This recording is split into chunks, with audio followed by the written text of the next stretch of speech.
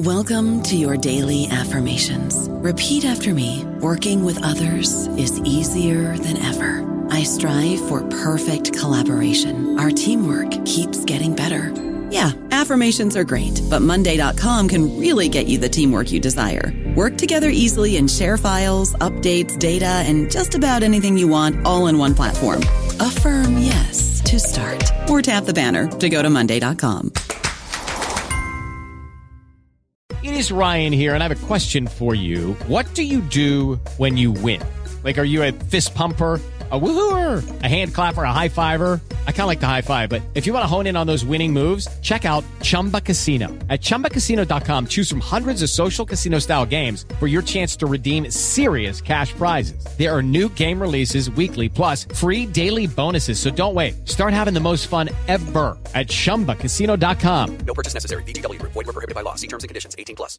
Hello, everybody. This is Marshall Poe. I'm the editor of the New Books Network, and I'd like to tell you that we have a new and improved website. It has two new features that we think you'll love. One of them is a vastly improved search engine, so that when you type in keywords, you'll get a bunch of episodes really quick. The other is the ability to create a listener account. And in that listener account, you can save episodes for later listening. So you can create a kind of listening list. We think these features are neat, and we think you'll enjoy them. Please visit the site today.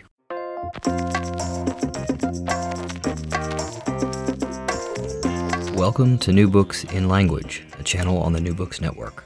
I'm Malcolm Keating. So today I am speaking with Johannes Bronkhorst about his book, A Shabda Reader, out with Columbia University Press in 2019. So Dr. Bronkhorst, thank you for your time today.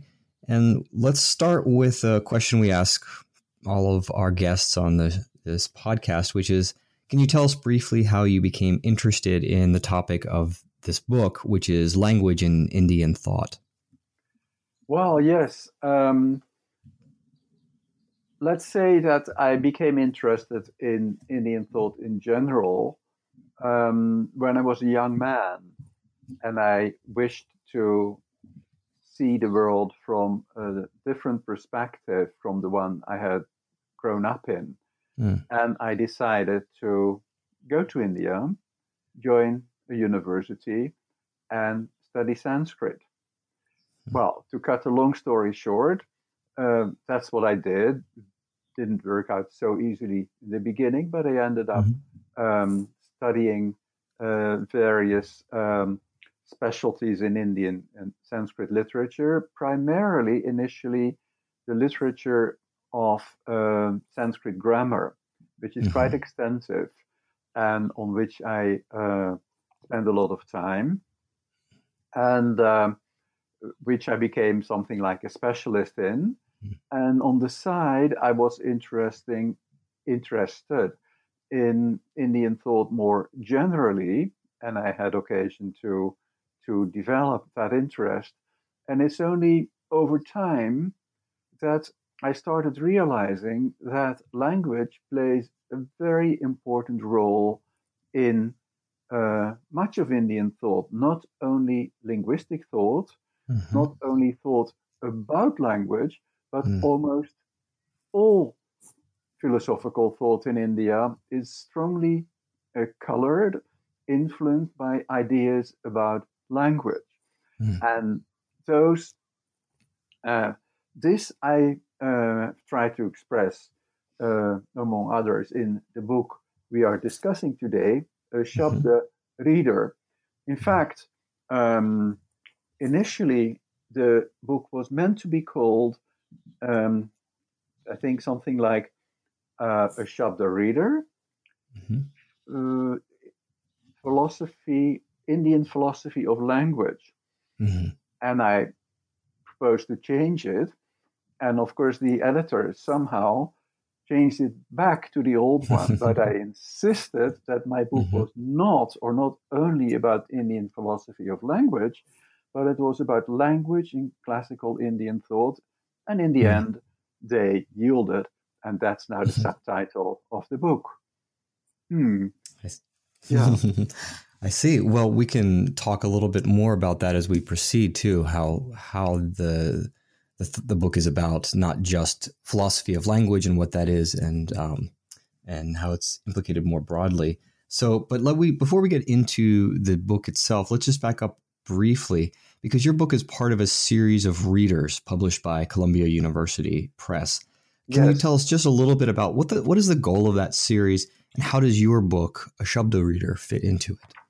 Yeah, well, it is part of historical source books in classical Indian thought. That is the kind of the series title.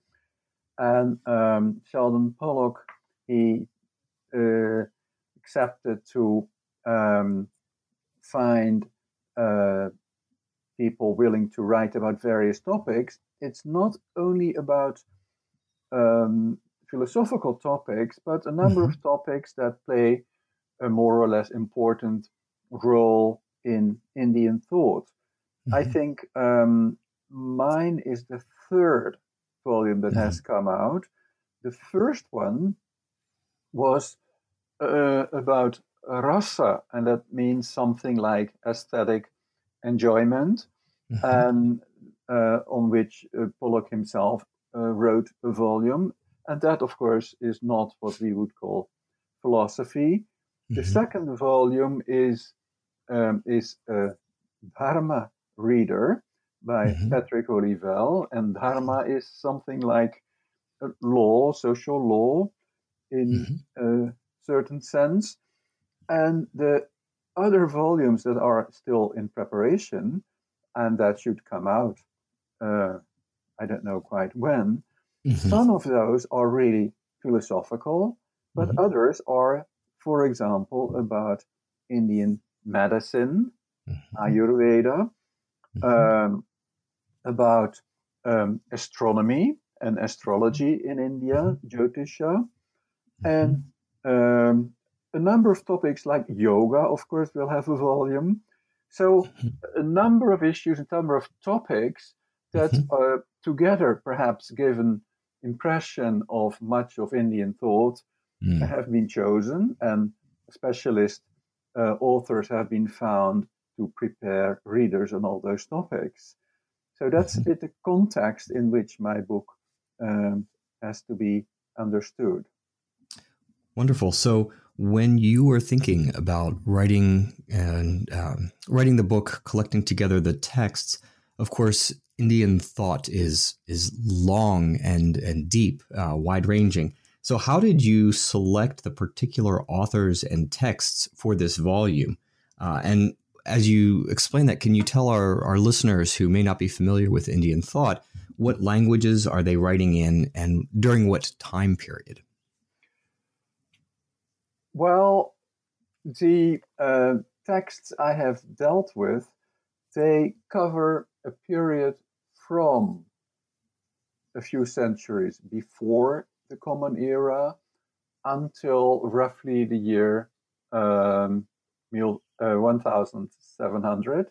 So that is it's the time span of 2000 years. Most of the texts that I have considered are in Sanskrit, but of course I have to a much more limited extent also used sources in Pali, which is a language used by Buddhists. They also had some ideas about language or relevant to the topic of this book.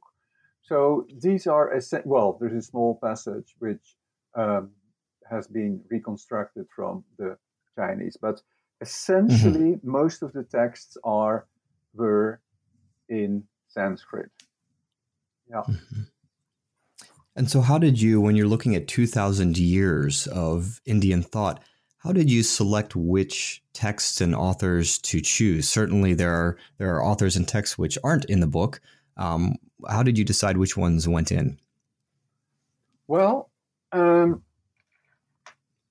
course, having myself a primary background in Indian linguistic literature and grammatical literature, the text that was particularly important for this whole enterprise is the so-called Mahabhashya, great commentary by Patanjali. This text was composed probably towards the end of the 2nd century before the Common Era. And the importance of this text, on the one hand, it's quite technical, it's very difficult, and at the same time, its importance can hardly be underestimated, because almost all authors who wrote in Sanskrit knew this text quite well.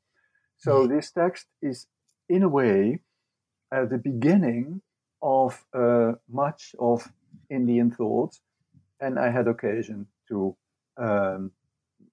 show that by presenting extracts from that work, but of course also then to show how certain issues raised there were taken up later by other thinkers and developed in their own way, or perhaps contradicted.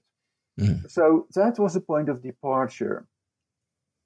Another very important thinker on whom I had spent over the years quite a lot of time is someone called Bhartrihari, who lived in the middle of the first millennium, say maybe 5th century.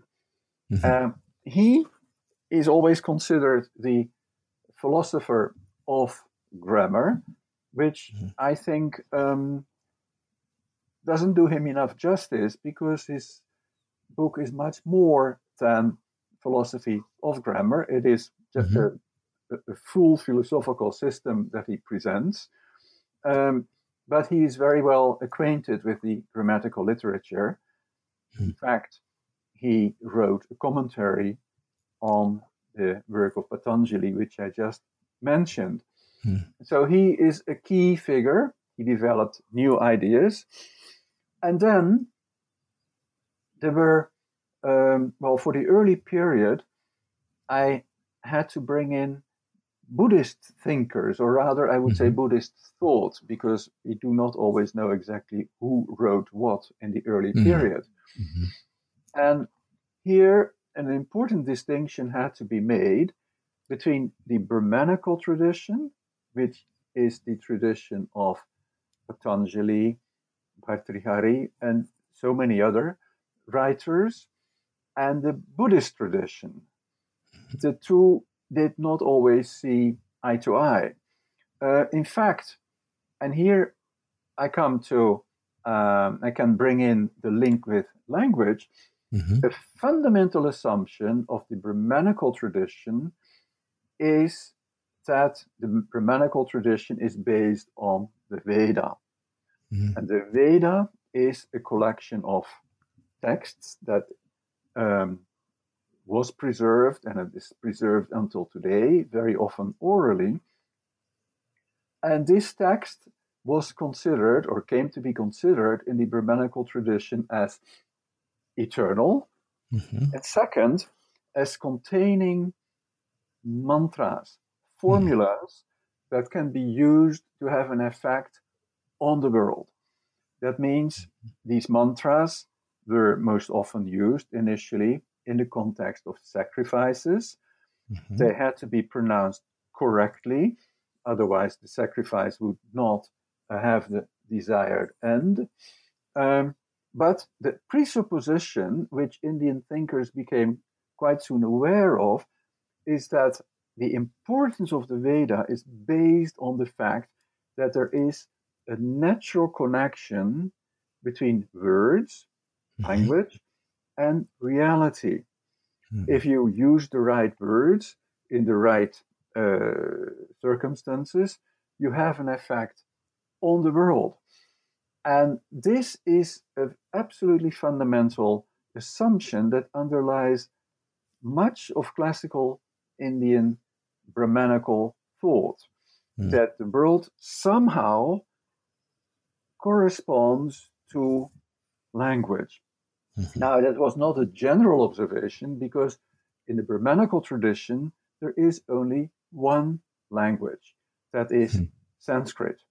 Because the idea came to be accepted quite early on, from the time of Patanjali, perhaps earlier, is that the Veda is eternal, that the Sanskrit language is eternal, and that means Sanskrit is not a language like English or like Hindi. It is the language. It never changes. It was always there. It will always be there. And it has a particularly close connection with, let's say, objective reality. And that is somehow where here you see whatever philosophy Brahmanical thinkers would present, this idea was underlying it all. And that's why ideas about language pop in even where you expect it least. For a while, actually I find it quite intriguing, one of the most orthodox Brahmanical schools called Mimamsa, which means something like Vedic interpretation. Their task was, their self-assigned task was to interpret the Veda in a certain way, but they had their own ideas. And one of these ideas, which they held on to for a while, is that the connection between words and things is so close that if there is a word for something, that object must exist as well. Now, this requires some adjustment from our side because we, in modern languages like English, if I try to convince you that there are Martians because the word Martian exists, you, of course, will think that I'm seriously mistaken or confused. That's not the kind of argument we consider today. But if you realize that Sanskrit is not a language, and that Sanskrit is not a language to which you can add words as you like, create new words, it's an eternal language, it becomes less absurd, this presupposition. Now, we know that certain thinkers believe that for a while. They gave up on it because it became a little bit complex to maintain in the face of reality. But it illustrates the fundamental attitude towards Sanskrit, that is the language of the Veda. It is in very close contact with reality, and that then influences other decisions or other ideas that Indian philosophers proposed, and to which we may turn in a while. Right. So you've introduced to us the Brahminical background for not just, like you're saying, philosophy of language, but Indian thought more broadly, and how their linguistic presuppositions permeate all of their various projects. But you also mentioned Buddhist philosophers who in many ways are opposed to these Brahminical thinkers. Can you tell us what early Buddhist philosophers and thinkers believe and argue about language which is different from these Brahminical thinkers? Yeah, actually quite interesting to see the contrast. We have good reasons to think that the early Buddhist tradition did not have one language that it preferred to other languages. The message of the Buddha was spread, and local languages were used to do so, and translating from one to another was not considered a problem. And so in a certain way, language, one would think, did not play such a central role until a certain development took place. That was perhaps what I would call the beginning of Buddhist rational thinking. There's the development of what is called Abhidharma in northwestern India.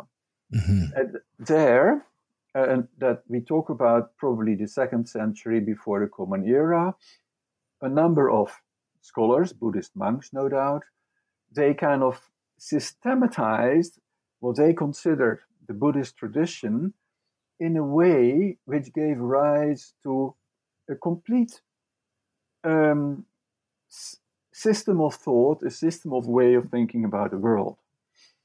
And the most characteristic feature of that system of thought was atomic. Everything consists of ultimate parts. The term they use is dharma.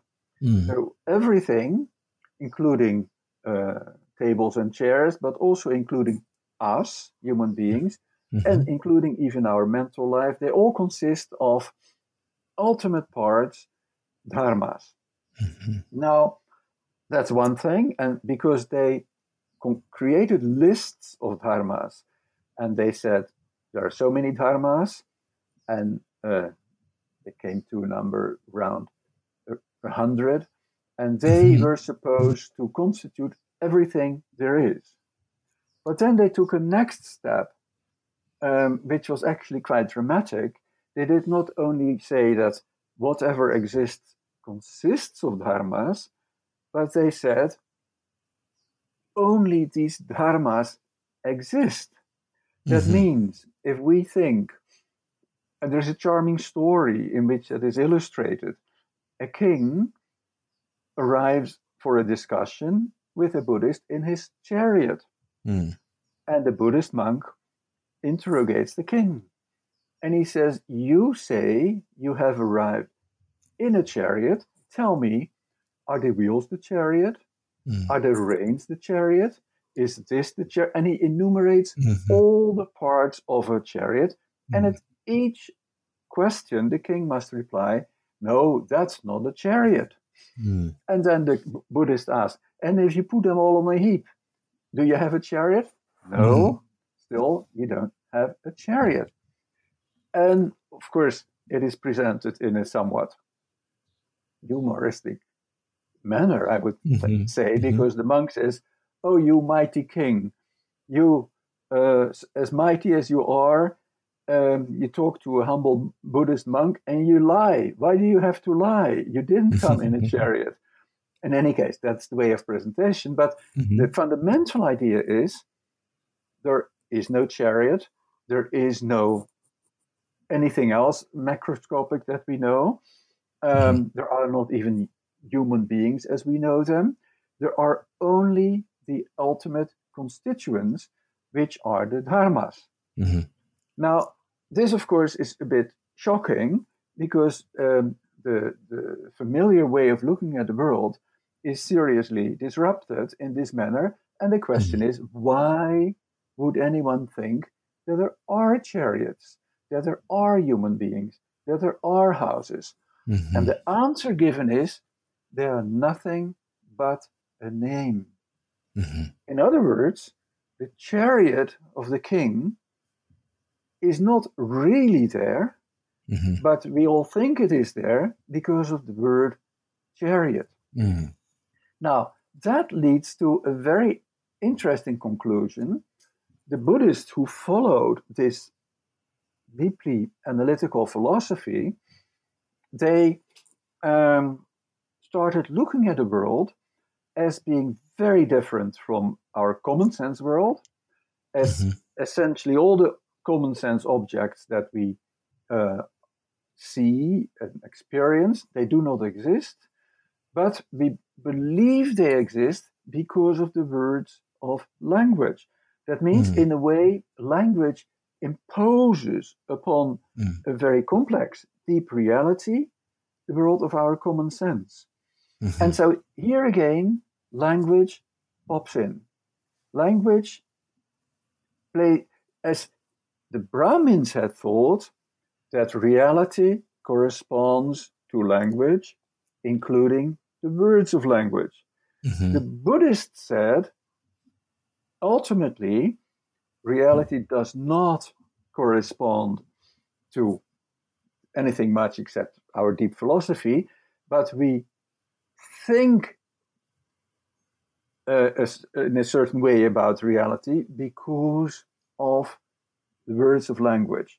And that means, in the end, coming from two altogether different directions, the Brahmanical thinkers and the Buddhist thinkers came to something different and yet quite comparable. Both said the world of our experience corresponds to the words of language. For the Brahmin, it's like that because that's the nature of the world. For the Buddhist is, no, the nature of the world is different, but language imposes this particular vision of the world, and we all fall in the trap like that. Mm-hmm. Right, and so the story that you just told, in part, the fuller account of that is found in the Shabda Reader from the Mulindapana, and so that's one of the texts that you mentioned from Pali that is part of the book. Yes, right. That's right. Yeah. Right, and so then the book also includes development from that early Buddhist text later into the Abhidharma tradition, as you mentioned.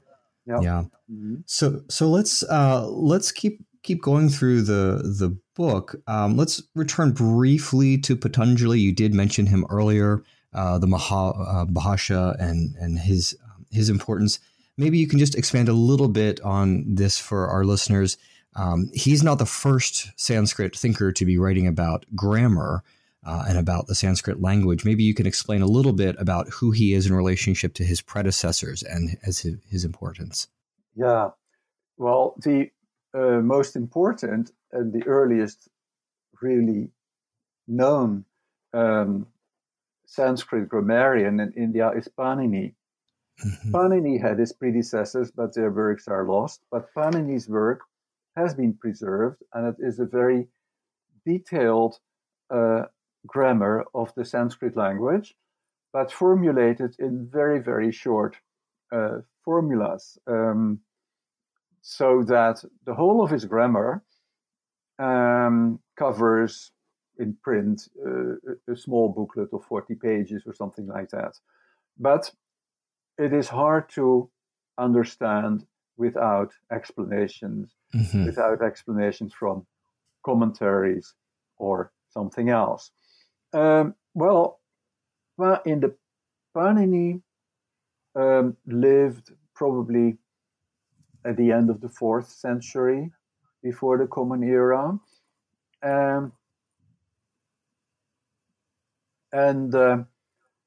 Patanjali was in his line. Patanjali lived a few centuries later, but in between, lots had changed in parts of India where they lived. Panini lived before the Alexander from Greece, Alexander the Great, as they call him, made his inroads into India. And as you may recall, Alexander conquered part of Western, and basically it's all what is now Pakistan, but nonetheless, the Indus Valley, he conquered all that, but he didn't stay for long. He went back, but he left a bit of a mess, politically speaking, in that area. And very soon after his return to the Middle East, the first big Indian empire, the so-called Maurya Empire, was created. And Panini probably lived before the Maurya Empire. Patanjali lived after it, that means after it had come to an end. And it had come to an end in a rather rough manner through invasions and destructions and so on. And also, after the collapse of the Maurya Empire, certain successor states, they tried to reestablish the Brahmanical tradition.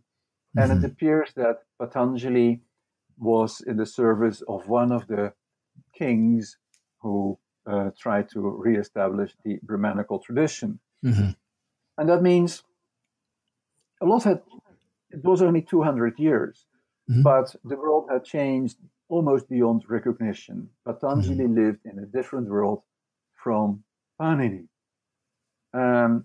Are there any specific questions you wanted to? No, I mostly was wanting to get the relationship between Panini and Patanjali for our readers, or listeners, so they understand that this is part of the commentarial tradition in India, which is one of the things that you're doing in the book is to show this development of ideas through the changing commentarial tradition. That's right. Yes. Yeah. And until today, Panini is almost exclusively studied with the help of Patanjali's commentary, because it's not just a commentary. It elaborates in certain ways. It comes with all kinds of new approaches, and he has become over the years the key to Panini, even though one may wonder if in all details and respects he understood Panini as Panini understood himself. I don't know about you, but I'm very busy and I don't have a lot of time to cook. That's why I subscribe to Factor. Eating better is easy with Factor's delicious, ready-to-eat meals. Every fresh, never frozen meal is chef-crafted, dietitian approved, and ready to go in just 2 minutes. You'll have over 35 different options to choose from every week, including Calorie Smart, Protein Plus, and Keto. These are 2-minute meals. Factor meals are ready to eat and heat, so there's no prepping, cooking, or cleanup needed.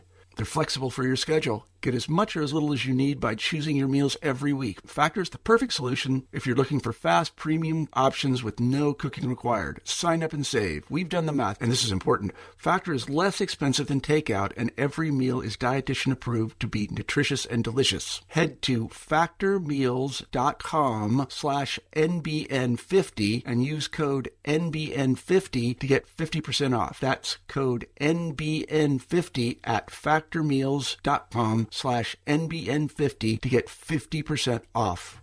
Right. Well, so let's shift gears a little bit here. We've developed the ideas in the Brahminical traditions and in Buddhist philosophy, early Buddhist philosophy. But there's a third group that the reader includes, and that's the Jains or the Jainas in Sanskrit. Who are these people? Why are they important in understanding language in Indian thought? Yeah.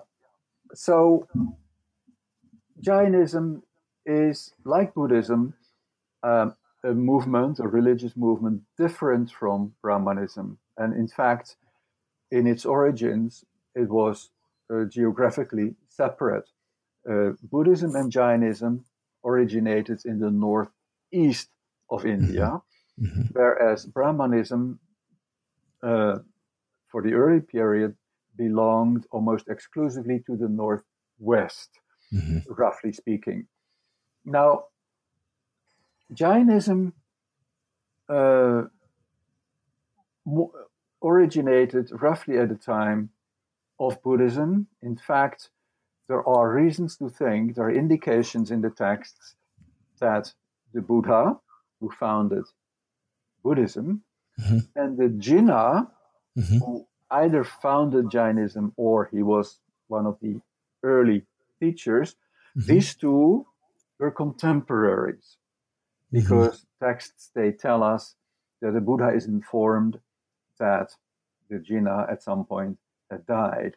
So they were contemporaries, but they were quite different from the beginning, and they went their different ways.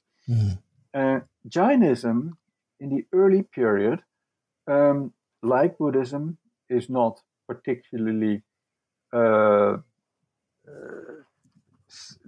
linked to one particular language. It spreads in different directions, and for the early period, it does not develop interesting ideas about language or ideas that are inspired by language. In fact, Jainism enters into the picture where language is concerned at a later stage. And to explain that, I must talk about a development that took place in the Brahmanical and the Buddhist traditions. If you allow me, I will concentrate on that first before I come back to Jainism. Please. Yeah. Well, I explained earlier that in the Brahmanical tradition, there was a somehow implicit conviction that Sanskrit and reality were closely connected. I mentioned that some thought that even the individual words of Sanskrit had to correspond to things in the world. But on a somewhat more larger scale, this took the form that in a kind of conviction that if you say a sentence, if you pronounce a sentence that's correct, that sentence corresponds to the situation it describes. So I sit on a chair describes a situation in which there is a I, in which there is a chair, and in which there is the activity of sitting. In this example, that is innocent enough. And the problem is that if you accept that without exception as a general rule, you can get into serious trouble. Namely, if I say I write a book, then I describe a situation in which I am here, the writing is there, but the book is not yet there. If you insist that there has to be a correspondence of the nature I just described, then you're in trouble. Where is the book? Or to give an example that's more often mentioned in the Indian texts, a potter makes a jar. Of course, there is no jar in the situation described, because if there were a jar, he didn't have to make it. You see? So now this, perhaps to many outsiders, this sounds like almost like a game without much significance.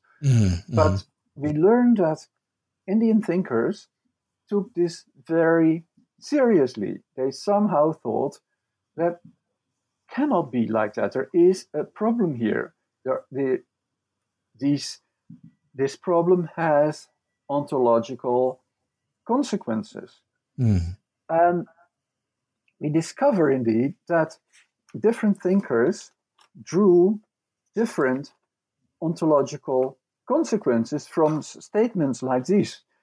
In fact, any statement, it doesn't have to be about potters and jars. It can be anything that comes into existence, anything that changes, in which at least one of the words does not correspond to the situation described. And so it took me a long while to realize how amazing it is that people drew such far-reaching consequences from this, what at first sight seemed to me a rather unimportant issue. In fact, some thinkers decided that I stick to the potter and the jar, the potter makes a jar, there has to be a jar in the situation. Now, how can that be? There is no jar because the potter is making it. No, they said the jar is already there in the clay that he's working on. Now, that came to be known by the name Sat Karya Vada, which means the doctrine, the position, according to which the effect, that means the jar, exists already in the cause. And this became a very fundamental position of certain philosophical schools in India, Sankhya, for example, Vedanta, and was taken very seriously. Other people drew different conclusions, even more far-reaching conclusions. There were those who said, if it is the statement says it's self-contradictory to say the potter makes a jar, we must conclude that no such thing as making or coming into being is possible. Now, this is, of course, quite drastic.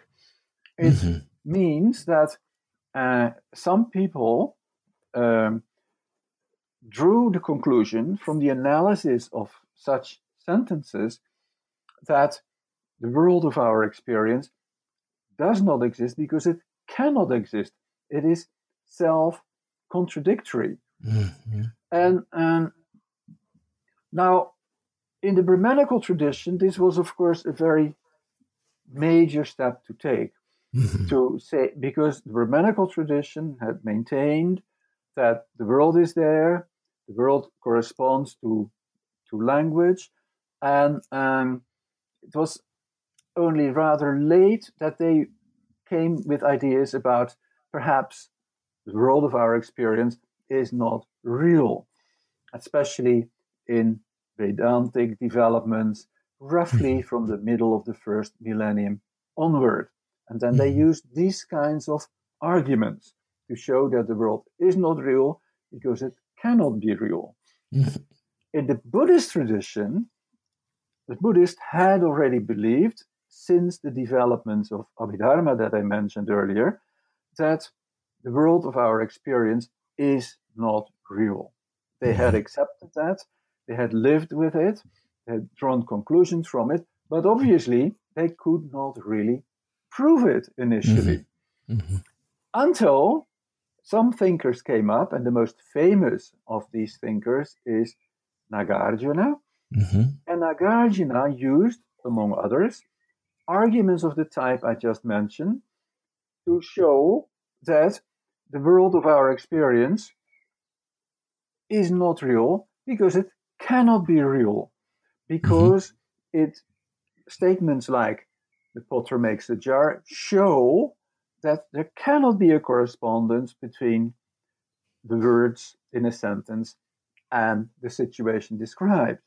In fact, Nagarjuna became quite famous, and his particular take on this is often known by the name Shunyavada. That means the doctrine according to which everything is empty.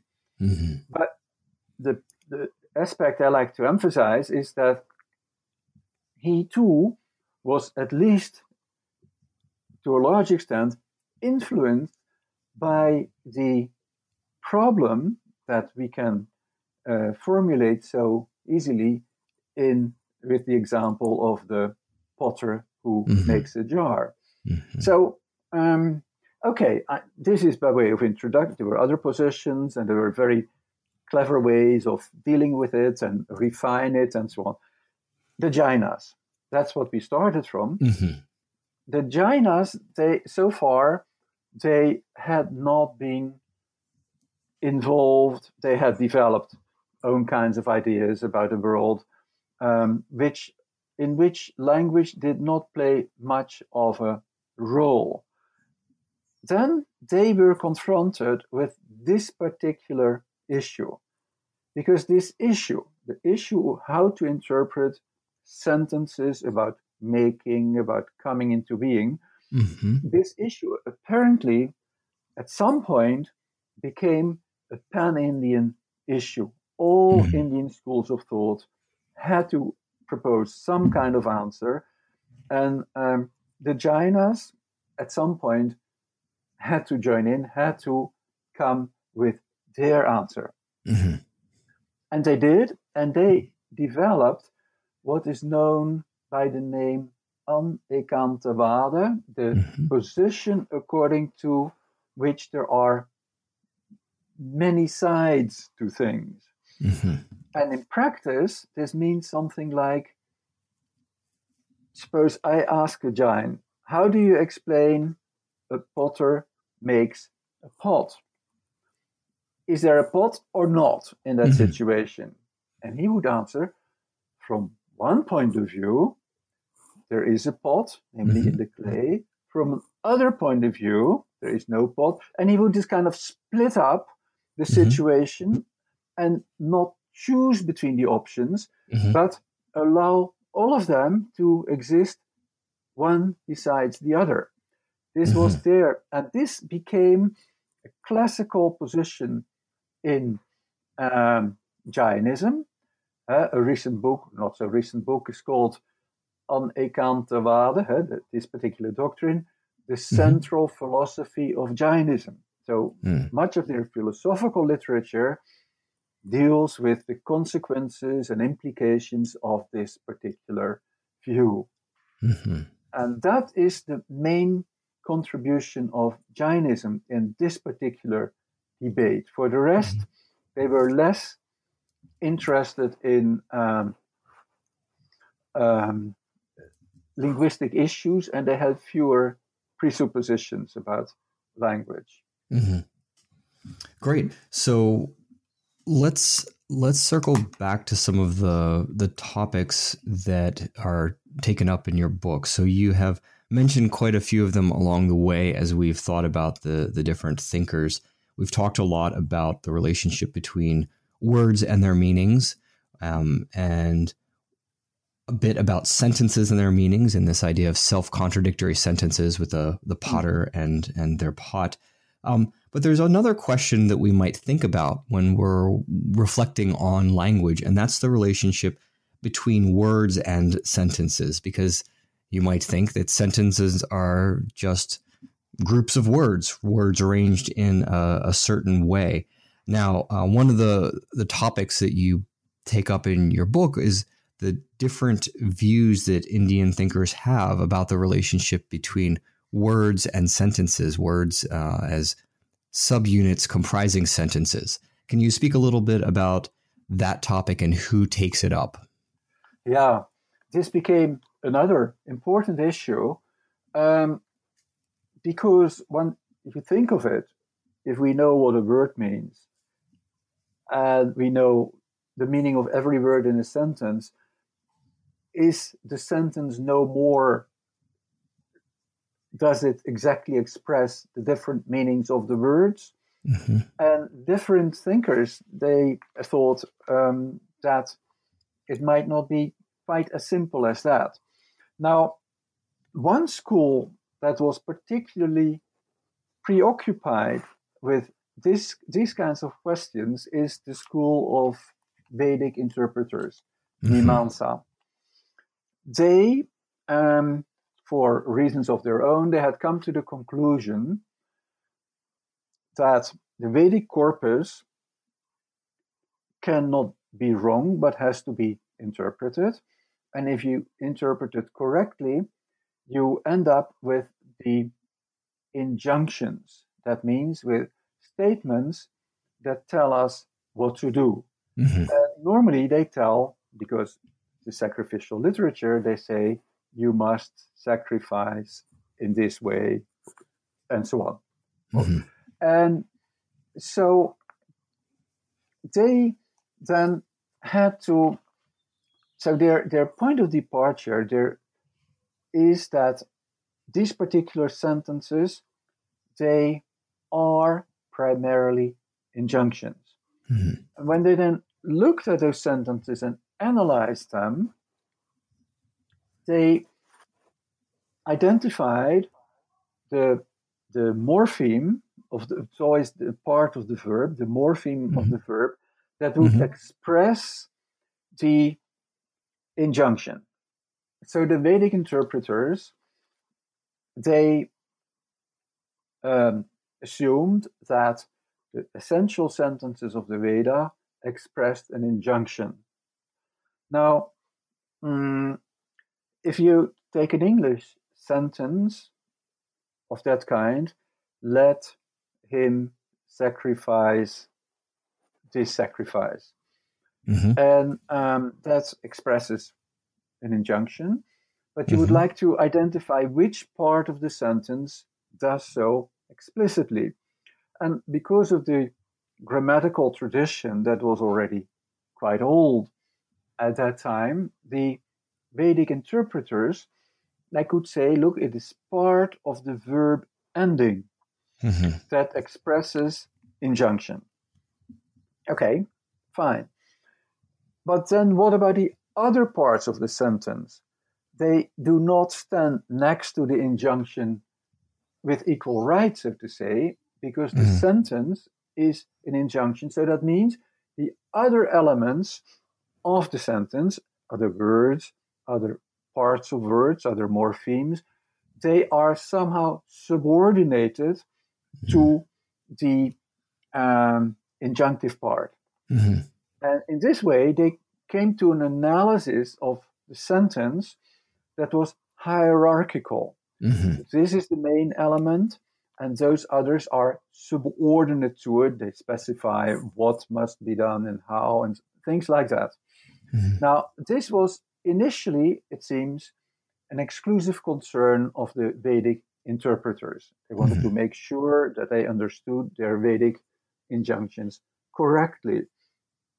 And indeed, for a long time, they were left more or less alone with this, until some maybe 600 years later, a different school of thought, the school of Nyaya, which had been innovated and created the new school of Navya Nyaya, the new Nyaya, they also felt that they had to analyze sentences and they could not agree with the Vedic interpreters. So they said, no, that is not right. Because, for one thing, what do we do with sentences that are not injunctions? Peter cooks a meal. There's no injunction. It just describes a situation. It does not describe an injunction. But what does it describe? What is the hierarchy here? And so the new Nayayikas, the new logicians, they decided that the main thing in this sentence had to be the agent, Peter. Peter, so this sentence, if you analyze it, is about Peter, who is qualified by an activity with a certain goal in a certain place and whatever. But the thing to be qualified here was to be the agent. And well, so at that point there were kind of two interpretations of sentences, and of course in practice it all became quite complex because deeper analysis led to complex situations. But nonetheless, in outline there were two positions: either the injunction is the central element of a sentence, or it is the agent. And then for a while that went okay, and then a few hundred years later, the grammarians, that means the school of grammar, that in the Paninian tradition had also some, let's call them philosophical ambitions, and they said, no, you guys, you do not analyze the sentences correctly. And they came with a different interpretation again, namely the activity is the main part of a sentence, which then is qualified by the various elements expressed by other parts of the sentence. So all this gave rise to, I would say, a rather technical and complex literature, but I think that what I said so far at least gives the outlines, the main points, rather succinctly. Good. So far we've talked about in terms of the categories that we might use today, what you might call semantics, the referential ability of words.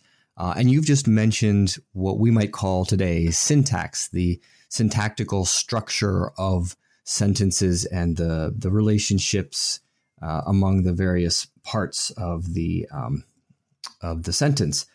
There's a third category that we talk about today, and that's pragmatics. What it is that we do with words and with sentences, with our utterances. And that's a topic that also you include in the Shabda Reader. So you include a part of a text which focuses on other word functions, word capacities. So what are these other functions, and how are they related to the ones that we've talked about? Yeah. So far, I haven't mentioned the two functions, but I have talked implicitly about two functions.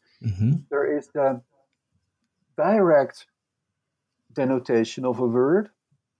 Chair refers to chair, and things like that. But of course, in interpreting Vedic texts and interpreting almost all language, we have to often accept that a secondary function comes into play. Very often, if I say to someone, "You're an idiot," this cannot be taken literally. The other person is not someone who should be taken care of in a psychiatric institution. It is just a way of saying that I think a particular decision or procedure has been unwise. That means I use the word idiot not literally, but in a secondary sense.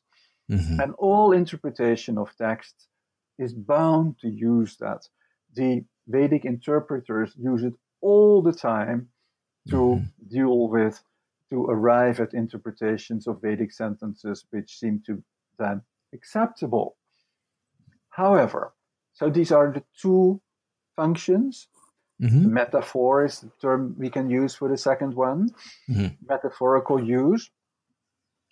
But some thinkers in India, and they were not primarily all of them of a philosophical inclination, they said, no, there is more to words. It's not only direct denotation and metaphor. Words can also be used differently, especially, say, in poetry or in drama, where ideas may be evoked by using words. That's not metaphor, they said. This is a completely different function that should be considered, and they would call that dhvani, suggestion. And so a number of, and here we leave the area of philosophy in some sense, because this is more like poetic thinking, the analysis, but that was quite developed in classical India. So a number of thinkers, they thought that dhvani is a function of the word that we should also include as one of the possible functions of words. Now, since this topic did not really fit into the reader as I presented it, because there is, as I said, the first volume of the series of books is about rasa, poetic enjoyment, and questions like dhvani should have their place there. However, I did include a passage from one author in particular who maintained that we can do without dhvani because these functions of the word can be covered by the ordinary two, denotation and metaphor. And that, of course, is an author whom you know better than I. Don't know about that. But in any case, I dare to take a passage from his work and include it in the reader, just to show that there were also some other ideas around. And that's Mukula Bhatta for our listeners. And so as you say, well, maybe we can talk about this real briefly, and then we'll kind of wrap up here. You've been throughout the interview drawing some tentative boundaries about what today people call philosophy or don't. And this is a podcast for the Language Channel that might get aired on some other channels. So we're not necessarily here concerned with philosophy or not. But one question that arises is these disciplinary boundaries. And I know this is a difficult question. we have these thinkers in poetics. We have these thinkers in grammar. We have these thinkers in nyaya or logic or reasoning. And it seems like there are these different disciplinary categories that somehow get called philosophy or called something today that kind of groups them together. We make our own kind of disciplinary boundaries. And I guess what I'm curious about here is just how do you think of, this is a very broad question, but how do you think of the disciplinary boundaries among these different thinkers in India? Because your book is really grouped by this idea of Shabda as being, a permeating kind of idea, but it's cutting across a lot of types of texts, types of genres. So I'm just curious, and this is very open-ended, I'm just curious about your thoughts about what unifies and what separates these groups of thinkers. Because as you say, the Mukula doesn't quite fit in exactly. The Buddhists are doing something a little different. Just curious if you have any reflections on the lay of the land here. Yes, thanks for asking this question, because as a matter of fact, I'm very suspicious with regard to imposed categories. Mm-hmm. I prefer to follow issues rather than follow categories that have been imposed. Mm-hmm.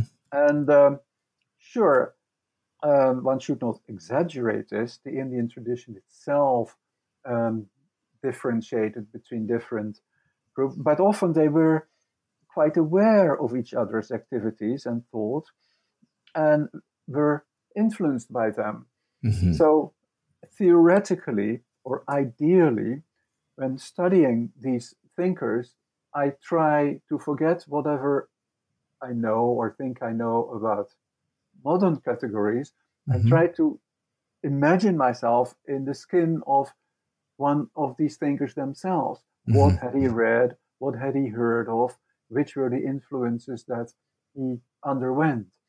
And that seems to me so far has been relatively fruitful, mm-hmm. because it allows me to cross boundaries from time to time and come to ideas and conclusions that seem to me worthwhile.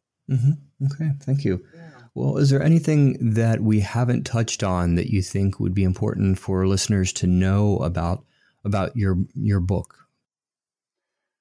I don't think so. I think you touched most of the topics. Of course, if they want to know more, they really have to go and read it. But yes, absolutely. We'll of course have a link to the book. So, what are you working on now that the Shabda Reader has been out? What are your next projects? Well, unwisely, I have accepted to translate one text, not just mm-hmm. a reader, but to translate a text called The Compendium of All Philosophies, Sarva Darshana Sangraha, mm-hmm. which is a rather late text from the 14th century, but which claims to give a complete picture of all philosophies known to its author. Mm-hmm. It's a bit of a challenge because mm-hmm. There are 16, I think, different philosophies or so-called philosophies presented.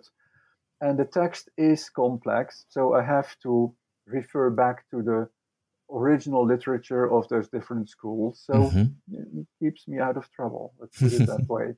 Mm. And who is, for our listeners, who's the author of this text? Well, that already is an issue. It's supposed to be Madhava, but it turns out that it was probably written by someone else who ascribed it to Madhava, who was known to Madhava, but who had a different name, Sami Bhatta. And but there are 100 different subsidiary questions related to that text. So, well, we'll leave it there and then look forward to your translation and discussion of those questions in the future. Thank you. Okay, thank you very much for your time. You're welcome.